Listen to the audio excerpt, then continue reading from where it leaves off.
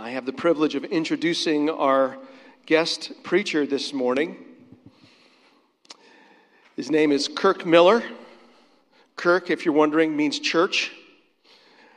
The church.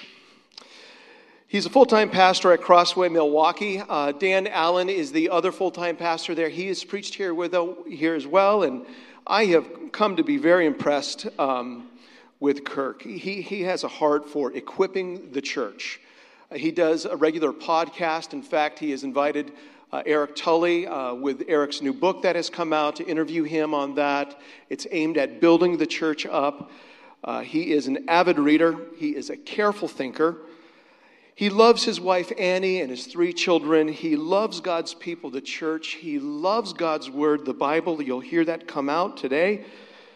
And of course, he loves our Lord Jesus Christ, and he wants to see more and more people become followers of him. He's going to pick up where we left off last week in the second missionary journey of Paul. We stopped off last week with Paul leaving Philippi, and this morning we're going to hear how Paul comes to Thessalonica into Berea. And next week we'll see the gospel come to Athens. So without further ado, Kirk, come up and open up God's word. Children, you are now excused to your classes. Let's hear from our brother.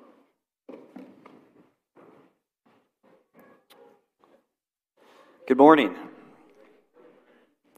So speaking of my wife, when I asked my wife to marry me, when I proposed, I wasn't terribly nervous to ask my wife per se, because I knew what she was going to say. At that point in our dating, it was quite obvious where things were headed. And so by asking, it was kind of a formality at that point. However, when I asked my to-be father-in-law, as kind of the tradition goes, I don't know how many people do that now, but of asking for the father's hand or for the daughter's hand in marriage, I was pretty nervous to ask him. And the reason being is because he's a rather interesting fellow, and I had no idea what he was going to say. I really didn't know what he was going to say. And as we think about sharing the gospel with others, as we think about evangelism, I wonder if one of the reasons, there's probably many, but one of the reasons that we sometimes don't share the gospel is that we fear what others are going to say. We fear how they are going to respond. Well, as Mike said, we're continuing your series in Acts this morning. So why don't you turn with me, if you haven't already, to Acts 17. We're going to be reading verses 1 through 15. And this is a passage that helps us think rightly about how others will respond to our sharing the gospel. I don't know if you guys have the tradition of standing when you read Scripture, but let's go ahead and do that. That's what we do at Crossway. I guess it's better to do that than not in case you do have that tradition. But Acts 17. Now, when they had passed through Amphipolis and Apollonia, they came to Thessalonica, where there was a synagogue of the Jews. And Paul went in, as was his custom, and on 3 Sabbath days he reasoned with them from the Scriptures, explaining and proving that it was necessary for the Christ to suffer and to rise from the dead, and saying, "This Jesus whom I proclaim to you is the Christ." And some of them were persuaded and joined Paul and Silas, as did a great many of the devout Greeks, and not a few of the leading women. But the Jews were jealous, and taking some wicked men of the rabble, they formed a mob, set the city in an uproar, and attacked the house of Jason, seeking to bring them out to the crowd. And when they could not find them, they dragged Jason and some of the brothers before the city authorities, shouting, "These men who have turned the world upside down have come here also, and Jason has received them. And they are all acting against the decrees of Caesar, saying that there is another king, Jesus." And the people and the city authorities were disturbed when they heard these things. And when they had taken money as security from Jason and the rest, they let them go. The brothers immediately sent Paul and Silas away by night to Berea, and when they arrived there, they went into the Jewish synagogue. Now, these Jews were more noble than those in Thessalonica.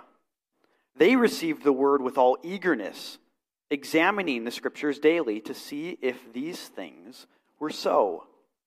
Many of them therefore believed, with not a few Greek women of high standing as well as men. But when the Jews from Thessalonica learned that the word of God was proclaimed by Paul at Berea also, they came there too, agitating and stirring up the crowds. Then the brothers immediately sent Paul off on his way to the sea, but Silas and Timothy remained there. Those who conducted Paul brought him as far as Athens, and after receiving a command for Silas and Timothy to come to him as soon as possible, they departed. This is the reading of God's word. You may be seated. Hopefully you noticed as we read these two paragraphs, at least as the ESV has it organized for us here, that this passage sets Thessalonica and Berea together in order to cause us to consider their contrasting responses to Scripture's gospel. So the two accounts of these cities are linked and meant to be viewed together.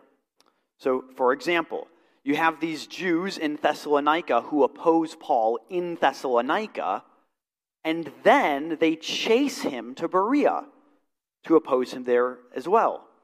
And so it's not two separate accounts of two unrelated cities, but it's all connected. The whole passage we read is connected by this opposition that chases him from one city to the next. And in addition, the text itself sets these two cities in contrast. It wants us to compare the two. Look at verse 11, where it says, "Now these Jews," that is the ones in Berea, "were more noble than those in Thessalonica." It's comparing the two.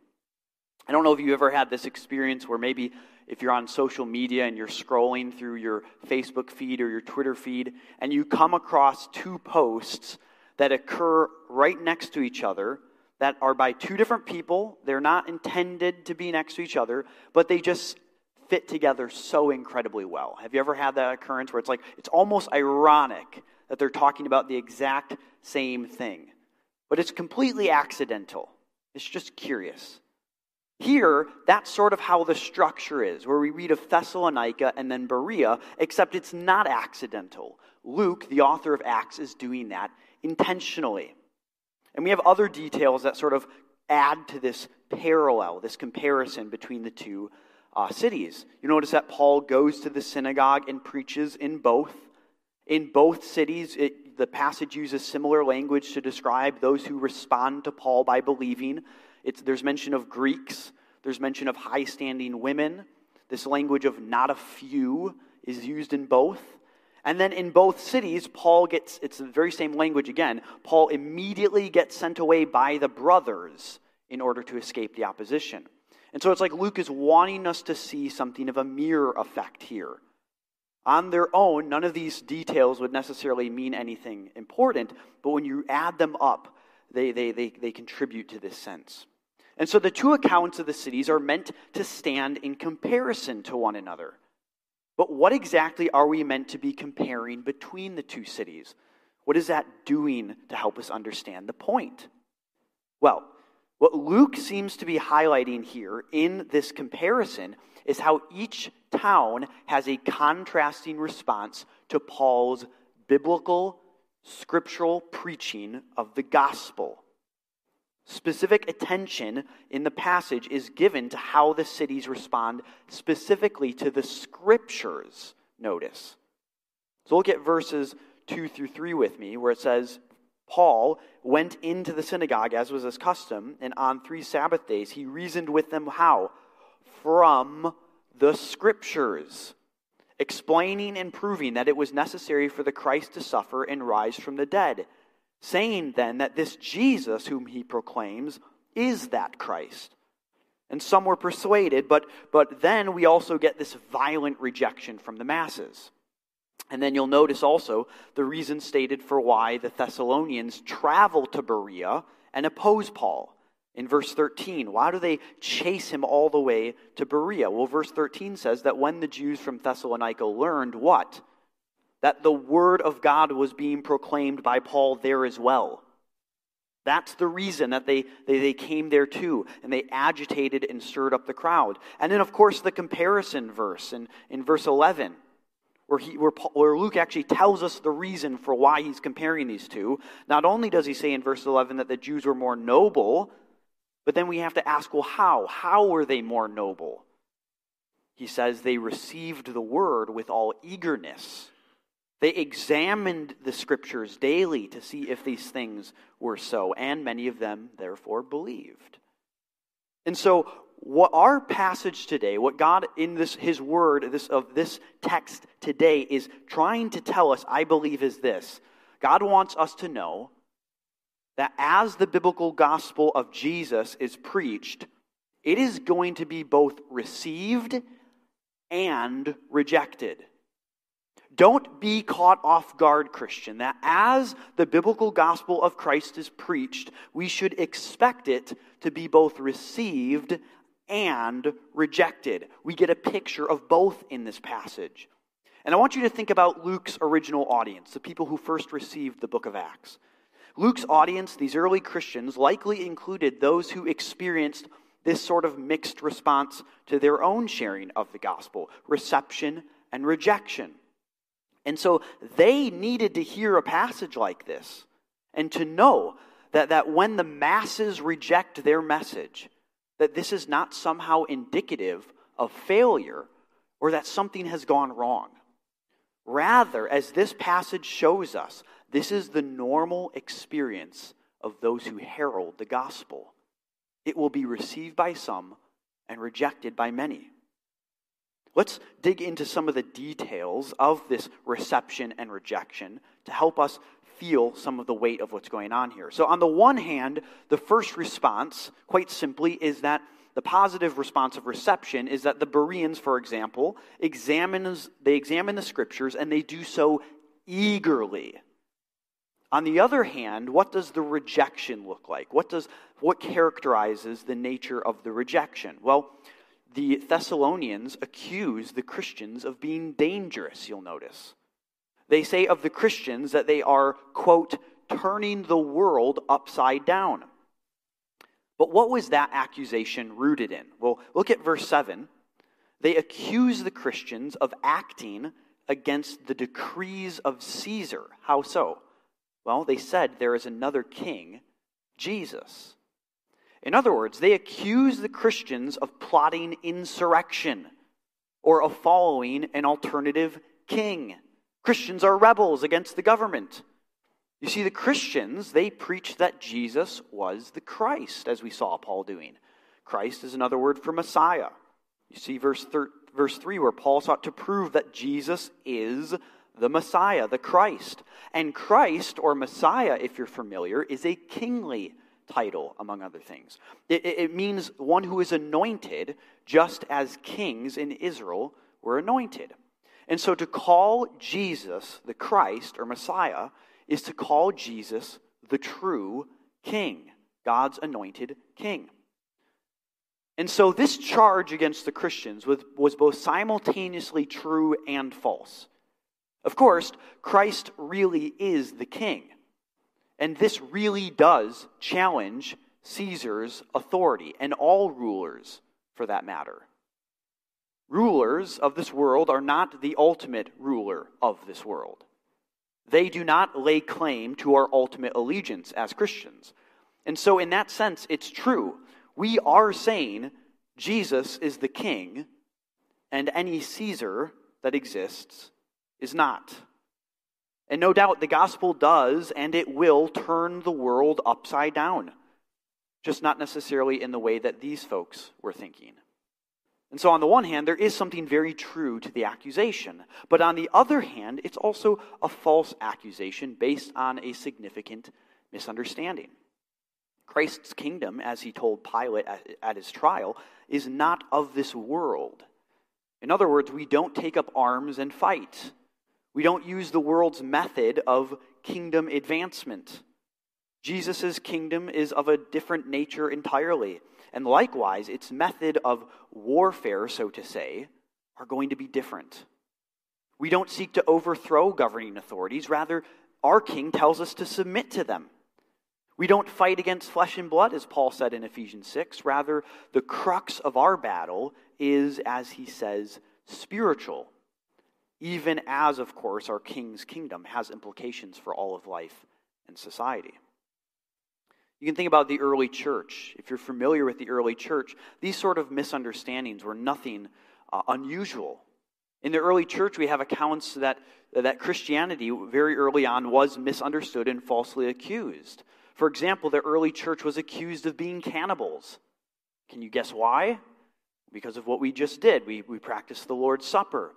And the non-Christians hear that they're eating someone's body and blood. Well, that sounds a little bit odd.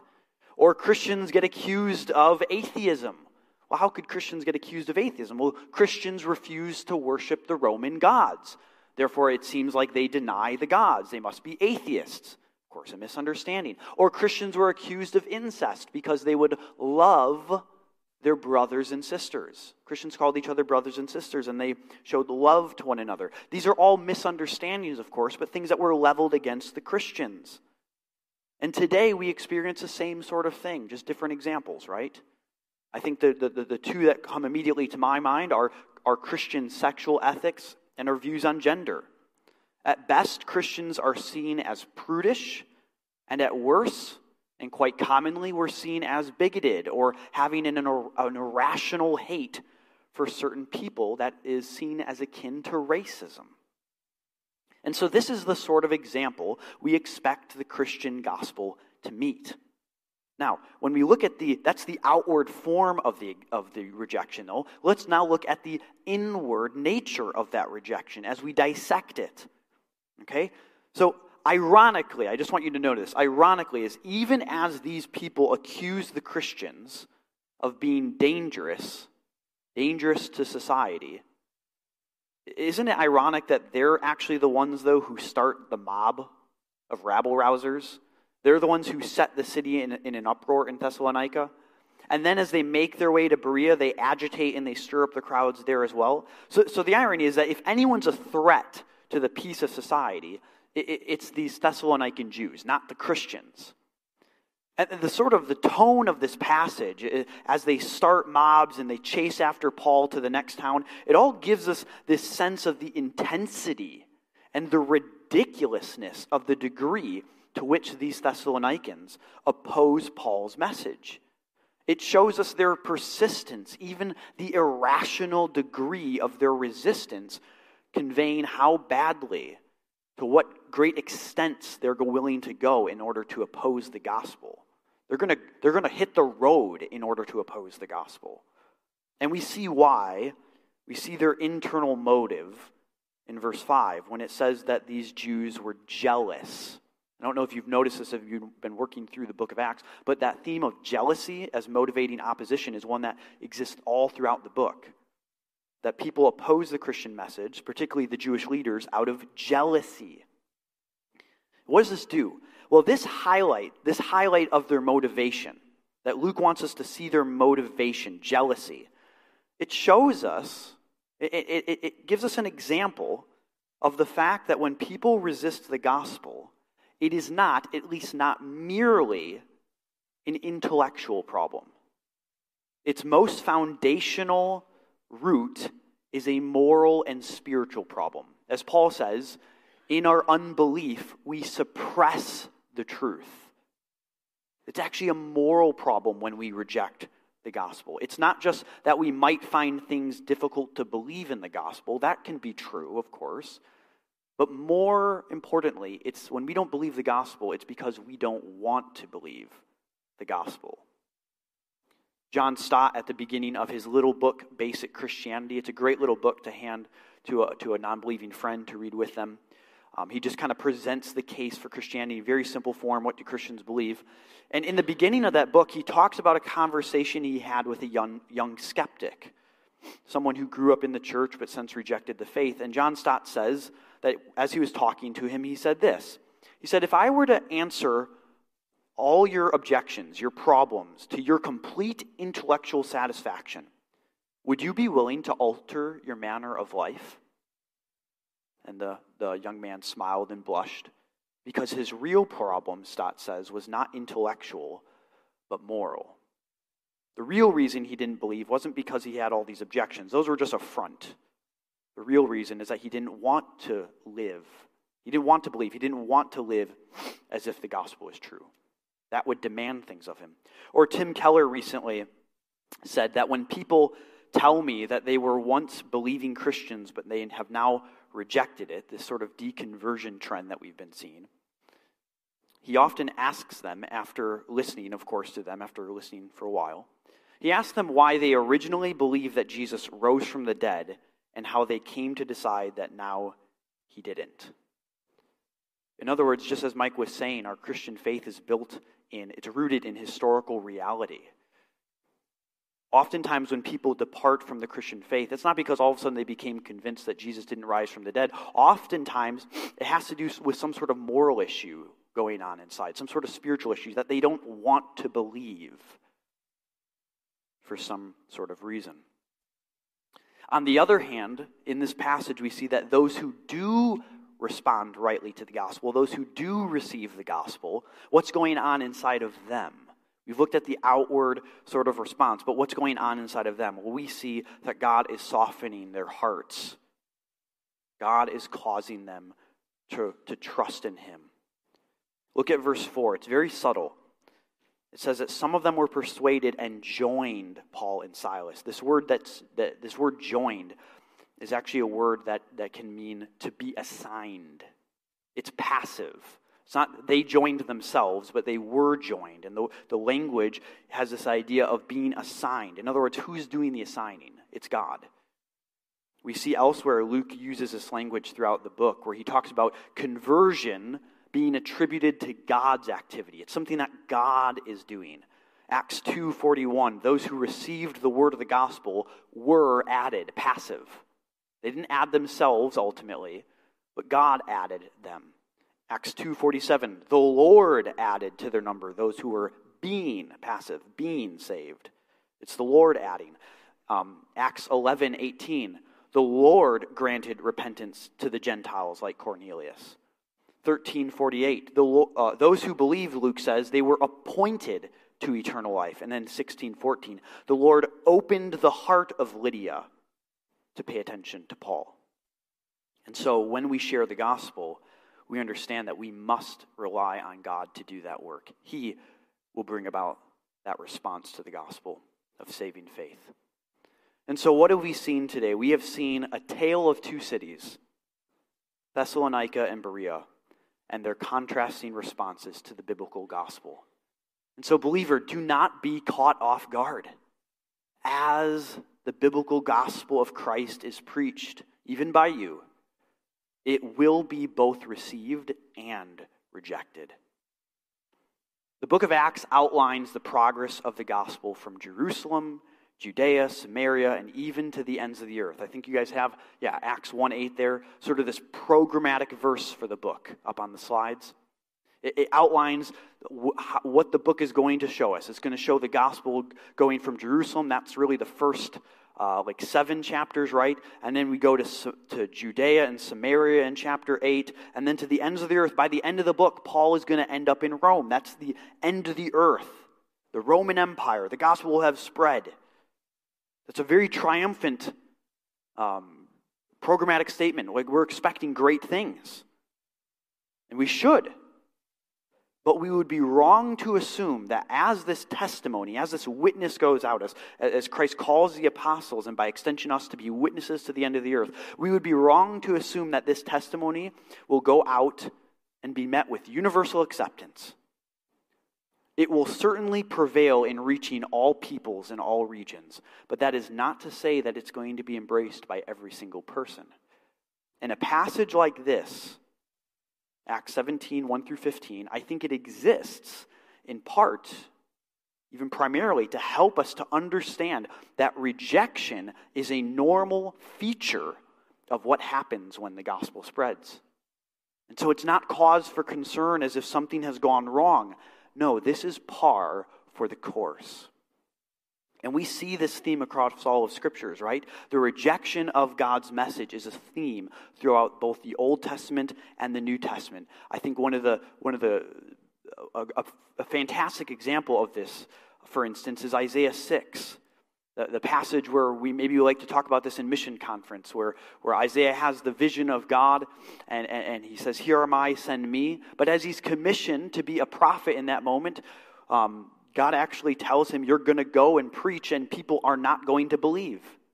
The message is going to be rejected." This is a passage that Jesus quotes, for example, in Matthew 13 or in Mark 4, the parable of the soils. Do you know that parable? Where it's a parable that is given to explain why Jesus is rejected. Is it concerned that the Messiah is rejected? What does that mean? Can the Messiah be rejected? Wouldn't that be contradictory to what the Messiah is? Doesn't the Messiah need to be received by his people so he can reign?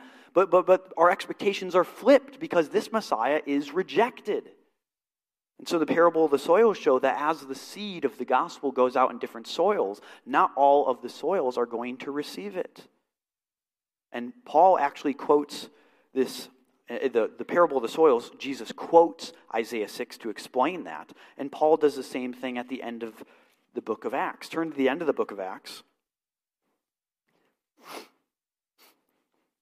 When Paul finally reaches Rome in Acts 28, he says in verse 26 that the Holy Spirit was right in saying to your fathers through Isaiah the prophet, "Go to this people and say, you will indeed hear but never understand. You will indeed see but never perceive. For this people's heart has grown dull, and with their ears they can barely hear, and their eyes they have closed, lest they should see with their eyes and hear with their ears and understand with their heart and turn, and I would heal them." And so he explains, "Therefore let it be known to you that this salvation of God has been sent to the Gentiles. They will listen." In other words, God is actually using the rejection of the gospel to see the gospel spread to different peoples. This is a major theme in the book of Acts, that as the gospel goes to the ends of the earth, rejection is actually a part of that spread. I think it's interesting to compare Christianity at this point maybe to like a religion like Islam. I don't know if you're aware of this, but at least I've read that one of the arguments Muslims will use, Islamic scholars will use to argue for Islam's veracity, it's the fact that they believe it's a true religion, that is because they argue for the success of the religion. See how much it spread. See how Muhammad and his followers were able to conquer and spread their religion. Christianity's fabric, if you will, is very different than that. It's counterintuitive. We expect rejection. The Jesus we worship is a rejected Messiah. He took up his cross, and we likewise take up our cross. The servant is not greater than the master. If they hated him, they're going to hate us. And so this theme of rejection that runs all throughout the scriptures, I think it finds its greatest expression, of course, ultimately in Christ, the one who is at the heart of this gospel that is rejected, because he himself, the very person of the gospel, was rejected. Think again of the parable of the tenants. If you remember this one from Matthew 21, where Jesus talks about this vineyard, and the picture of this vineyard, there's these people that get hired to take care of the vineyard. That vineyard is a picture of Israel, and the people who are supposed to take care of it are the leaders within Israel. And the owner of the vineyard is God, and God sends different people to go check on the vineyard. And those represent the prophets who are rejected. But finally, he sends his son, and that son is killed. Isaiah 53 prophesied this, that the Messiah,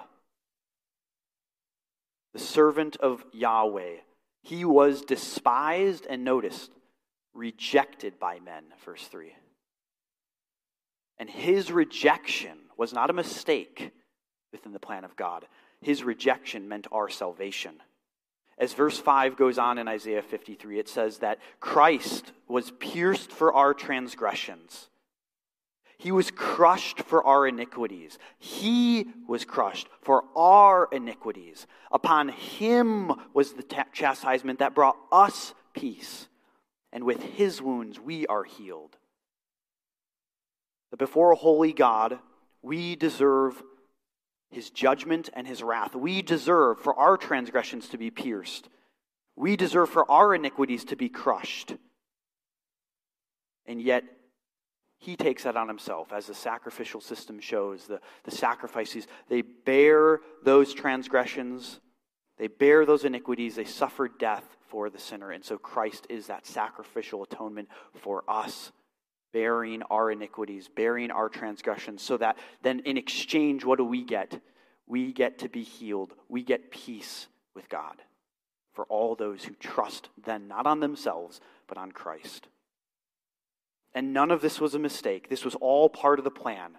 Even as we see from Paul's own preaching in this passage, what did he say in verse 3? He says, it was necessary for the Christ to suffer. Even the Messiah was rejected and suffered and died. And that same rejection then reverberates throughout history as this Christ is preached. The preaching of Christ, that is the gospel, as Paul says in 2 Corinthians 2, is an aroma to some of life, and to others, it's the aroma of death.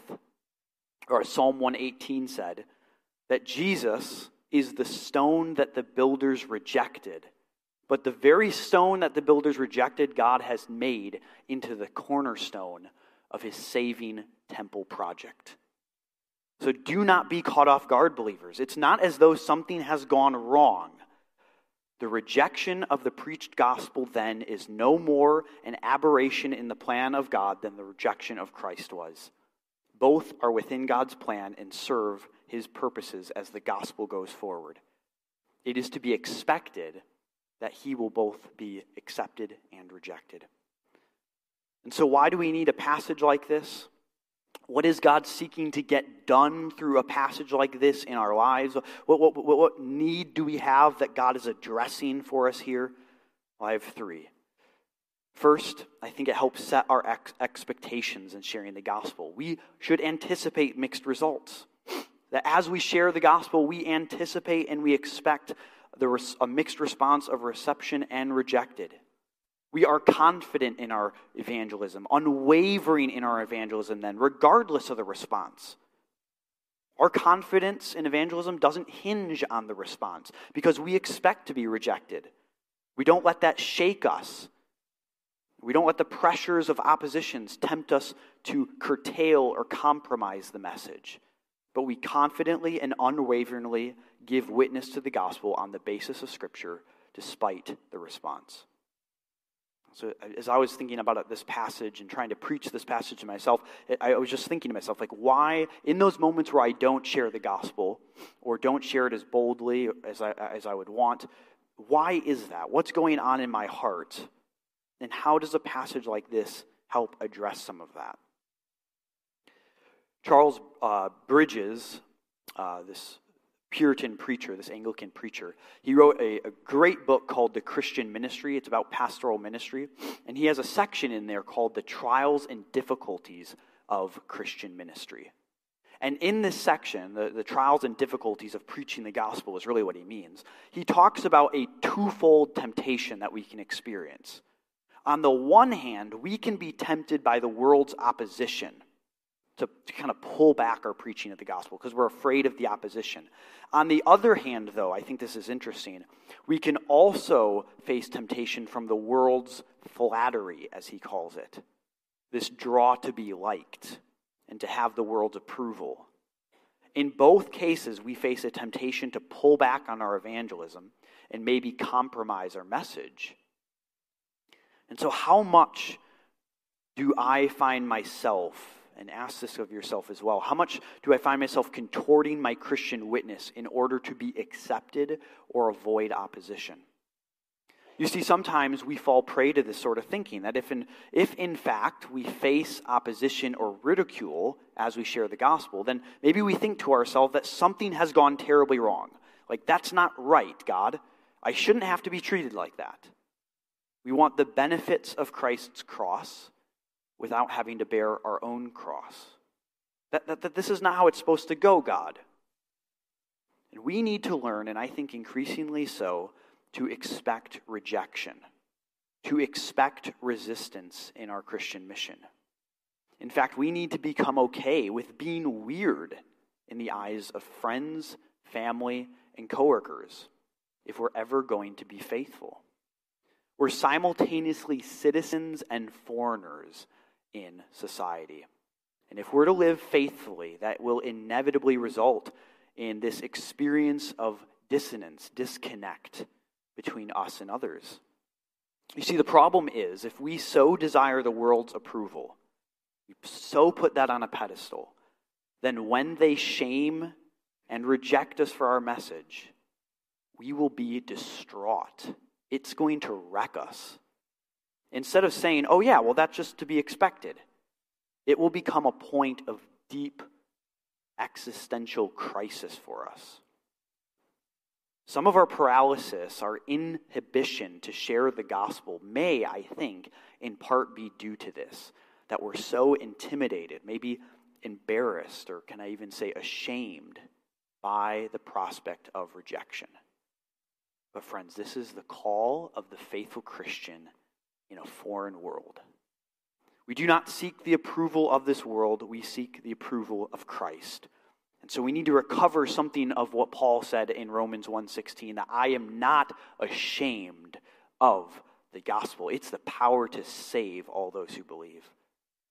Secondly, a passage like this helps us have confidence that the mission will succeed, notwithstanding how people receive the gospel. A passage like this bolsters our witness as we gain increased confidence in the gospel's success, notwithstanding how any particular individual responds to it. As we saw, God is the one who softens the heart. We rely ultimately on Him in our evangelism. Or as you guys will get to in Acts 18, verses 9 through 10, when Paul gets to, let me see, I didn't write the city down. Is it Corinth? Yes, Corinth. God is going to show up to Paul in a night vision, and he's going to tell Paul, do not be afraid. Why? Go on speaking the gospel. Don't be silent, because I'm with you, and no one will attack you to harm you. And then he says this, for I have many in the city who are my people. I have people I'm going to save, Paul. It doesn't mean everybody who hears your message is going to believe, but I have people I'm going to save. So keep on preaching. And then the book of Acts, I don't know if you've noticed this, but it's sort of structured by these summary statements about the word progressing. And in some ways, the book of Acts, that one of the main characters is actually the word of the gospel reaching the ends of the earth. So at the end of this section, in chapter 19, verse 20, we get one of those summary statements, 19:20. So the word, that is the gospel of the Lord, continued to increase and prevail mightily. So even after the rejection here, the word is still progressing. It's still going forward. The mission of God is going to prevail, regardless, even through, as we saw, people's rejection and opposition. And then lastly, the third response I think we should consider is our own. This passage should cause us to consider, what is my own response to the gospel? Am I responding to the gospel more like the Thessalonians who opposed it, or more like the Bereans who eagerly examined the scriptures and therefore believed in the suffering Christ? You see, the gospel is not one dish at a buffet table of religious options from which you can select whatever quote-unquote works for you. The gospel, according to God's word, is a divine summons. It is God's demand on you to believe on Christ. Because there is no other salvation. As Peter said, there's no other name given from heaven by which we must trust. Christ is God's appointed cornerstone, as we saw. There is no other cornerstone. There is no other way of salvation.